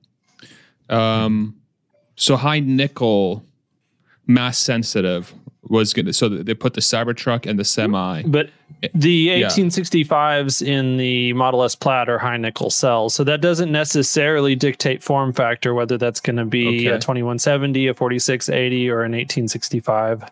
Is the energy density high enough on those? Yeah, the energy density is pretty close either way. You do get a little bit of a loss because you have more cell casings per volume and for weight. But your thermal performance is by far the factor that you're going to be doing your engineering around. And so you've got to, and it may be that they can use a 4680 cell and they have to make some special accommodations in the pack to get better thermal performance out of it than they're getting in normal Model Ys. What's interesting about here is that the Cybertruck and the luxury SUV market, the battery production, looks to be in the same sort of ballpark from the Battery Day presentation. Again, remember this presentation was about 2 years ago. This has to have changed, right? There's no way they're thinking they can only sell 200,000 of these, right? Or do you think it's going to be more? Because it's basically what it's implying here, right? If I'm looking at this correctly. So, no, I mean, so luxury SUV, you're looking at their, because even at that point in time, Elon was predicting that. Well, no, so luxury and so that's S and X. You're right. So I was thinking that he was comparing that to Model Y. Yeah, I'm thinking that that's got to be a lot bigger. What'd you say, Bradford? I think that what they're showing on this slide is the global market for EVs, and just saying where things slot in. So Tesla said they were targeting like 2 or 3 terawatt hours. So 10 is like maybe the end state, or maybe it's a global market. So I think that's what this is showing. I got it. Okay, that makes sense. Okay, so maybe it's not an apples to apples comparison necessarily. They're just breaking it down by segment for global battery production. Okay. I thought they were targeting 250,000. I believe that's correct. Yeah. Okay. Let's we're almost at 2 hours, but I want to hit one more topic if possible. We do have a practicing lawyer on deck here, and I've been dying to ask this question, Mr. Borghand, aka Richard, and I'm just trying to pronounce it like your name. But I'm wondering, so I'm thinking about Twitter, right? And I think Richard, you've had some thoughts about. I've seen you in the comments. We were talking about Twitter in the past. I would love to get your opinion as somebody who's, I'm assuming going to be very familiar with the process that this is undertaking. What the hell is going to happen? Like, where are we heading? Do you think? What do you think of what's happening so far? And then we'll turn it into a conversation. Yeah, I'm not familiar with the Chancery Court in Delaware, so I've never practiced there. So I'm just doing it based upon what I heard. And I would say up until the whistleblower, I think it was a slam dunk against Elon. And I think it looked like Elon was trying to get out of the deal, and there was probably some communication suggesting that beforehand. I think once the whistleblower came forward on issues unrelated to the bots, and I think his major issue, I think, was security and privacy, that kind of created a whole different setup. I expected Elon to file a cross complaint. I expected him to try to include those claims, and they're in there. So I really think the person that has the most to lose is the CEO of Twitter, to the extent that he may have been aware of the allegations that were made by the whistleblower. And because of that, I would think he wouldn't want to be deposed in this matter. He would try to the extent he could to keep this under wraps as much as possible. And I'm sure that they're trying to negotiate a resolution, a new sale price on the purchase of Twitter. The problem for him is that's just half of his problem, because let's say they reconstruct the deal so it costs, instead of $54.20, it ends up being $42. Well, every shareholder of Twitter who was going to get $54.20, who's now going to get $42, is going to be pissed. And so I think ultimately the problem is the CEO and the board believe they're going to get sued one way or the other. And that's what they're trying to figure out, where their exposure would be the least. They have insurance that probably covers their legal fees and legal costs. And 99% of the time, 98% of the time, a resolution will arise. So that's what I would expect, that there will be some resolution involving a discount, and then they'll play the next round against the shareholders, and they'll try to negotiate something like that. They'll try to incorporate insurance money to try to get whatever deal done, and that will be the end game. I think otherwise, I think the judge would have been inclined to rule against Elon before that. So from your perspective, you think some sort of settlement here is the most likely outcome based on sort of the variables you walked us through? Again, this is just speculation. We're not saying this is what's going to happen. Based upon every case that's ever taken place on the world, most of them are going to settle anyway. Usually it's cost or risk, and here there's risk. Elon really kind of knows what his downside is, so it is what it is. He's got the wherewithal to complete the transaction, and if not, he has got extra money. But the board and the CEO of Twitter, that's a different position, and I really think that's where the risk lies. So I would expect them to be really aggressive in trying to resolve it with him. Okay. And selling it is a better, at least for the board, is a better sale to their shareholders. Just the deal being wiped out and they end up not getting the 54.20 and the value of the company is significantly reduced because of all the circumstances is not a good outcome for them. Yeah, that's kind of where my head goes. It's like if the deal falls through and Elon does walk away, Twitter becomes a less valuable asset immediately because Elon's not tied to the company, and then B, Elon has very openly said that this is important to him, so he'll probably whip up a competitor. And he said Twitter is going to allow him to go 2 to 3 years faster, and now Twitter then has to deal with a competitor in 2 to 3 years. Like that doesn't seem like a winning combination for the company. Yeah. So they have a lot of incentives to settle or to at least help the deal close, right? And I guess another alternative way he could do it is he could increase the amount of the termination fee. That was like a $1 billion fee. He could increase it. The board would then be able to say, we were only entitled to 1, but we got 3 or 5 or 2. And so they've put it in the bank. It somehow helps the value of Twitter. And they can argue at least they got better than they were entitled to and move on from there. And then Elon would have a bunch of money freed up. For me, $3 billion would hit my pocketbook quite heavily, but not quite as much his. Yeah. Any thoughts from the panel? I think the outstanding risk of Elon potentially stepping in at any minute and knowing that he can buy Tesla stock the next day should be like some immediate upside surprise. Like I'm not sure what percentage of risk that is to shorts, but it is non-material. I think it's non-zero, of course, but like Elon stepping in, like Elon knows what his timeline is looking at even right now. Obviously, we're not privy to that. So if he's already behind the scenes looking to settle and then presumably sets a date for settlement and then has a plan to buy Tesla stock for the following week after or something, knows maybe about S&P, Moody's upgrades, who knows? Like, there's a lot of moving parts here, but I guess it's exciting. I mean, we were having a conversation about this before. We were saying right now it's Twitter. In a month from now, when Twitter's story's over, it'll be something else. So it's like a revolving door of narratives to follow here. Yep. I think about the totality of Tesla shares. Let's say this is all the Tesla shares. And the shares that Elon owns are basically off the market. So it does matter if Elon were to take some cash and put it back into Tesla shares, because essentially he's taking these shares that are floating around the market. They may get in the hands of people that occasionally trim or panic or whatever, or buy a Tesla or, have someone have a wedding or whatever. And taking those shares and taking them off the market, and that lowers the supply, which tends to increase the price. So I think it does matter a bit.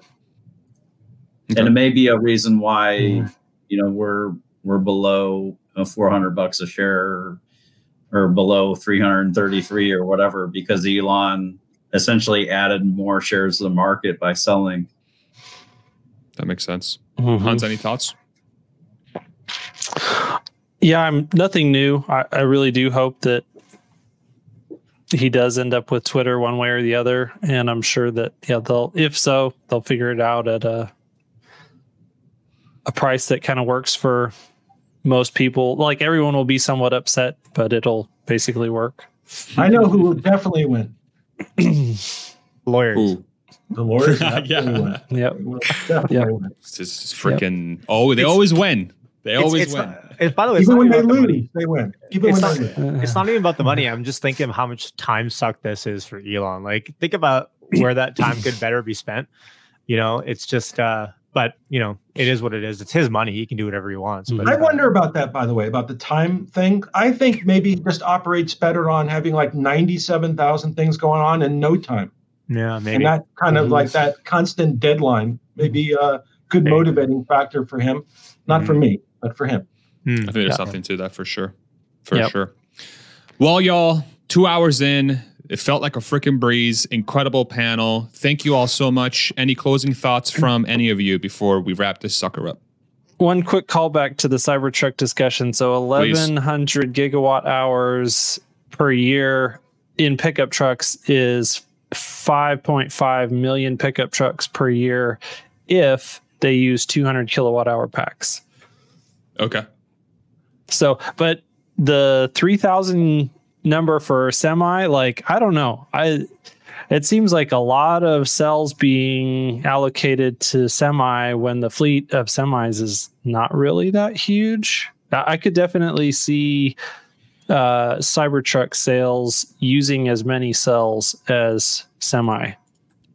I do wonder, like, the commercial aspect of it, that I feel like maybe vans and whatever other types of transportation vehicles they come up with, that's going to take a bulk of that. You know, how do you think about that?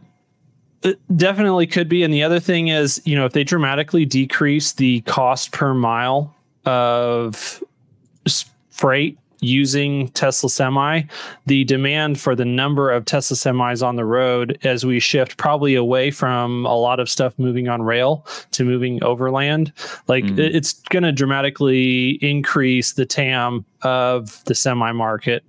If robotaxi is achieved, or you can do platooning, or, you know, there's a number of different potential business models. So, you know, that may be what they're basically planning for there, is replacing essentially all freight with electric overland transportation. Got it. I wanted to thank you all. Thank you for having me here. And Farzad, I appreciate the check. Thank you very much. Oh, you're very welcome. Yeah. The $1 million check. Yeah, sure. Yeah, no problem. Yeah. You know, this is how much we pay people when they come on. So you should go become a patron, because apparently I give out checks. I am, actually. Yeah. Yes, you are. Yeah. Thank you all very much. Yashu or Bradford, any other closing comments from your side? Blueberries are not juju. That's it. Thanks for coming in. When you came on, I wish that I had some blueberries nearby that I could. Yeah.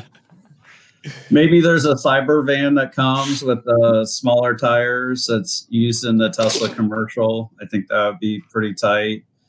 Last year, Elon donated $5 billion to his foundation.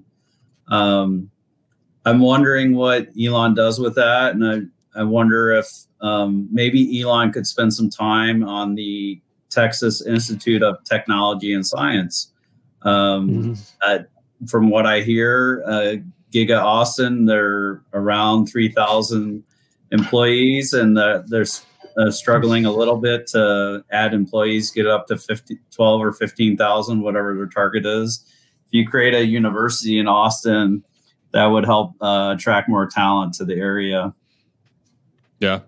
Props to Elon, who just gave $50 million to the St. Jude's Children's Hospital. So props to him. Yeah, awesome. For sure.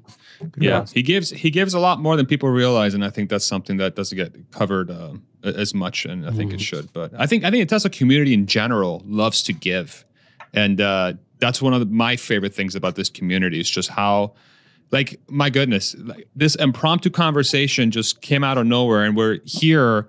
Like, I feel like we're doing a much better job than any traditional media outlet would be able to do to actually figure out what the hell's happening with the company in the coming months and quarters. So that's props to the entire community, you know, and it's just, I feel very lucky and sort of honored and blessed to be part of it. So thank you all very much. Seriously.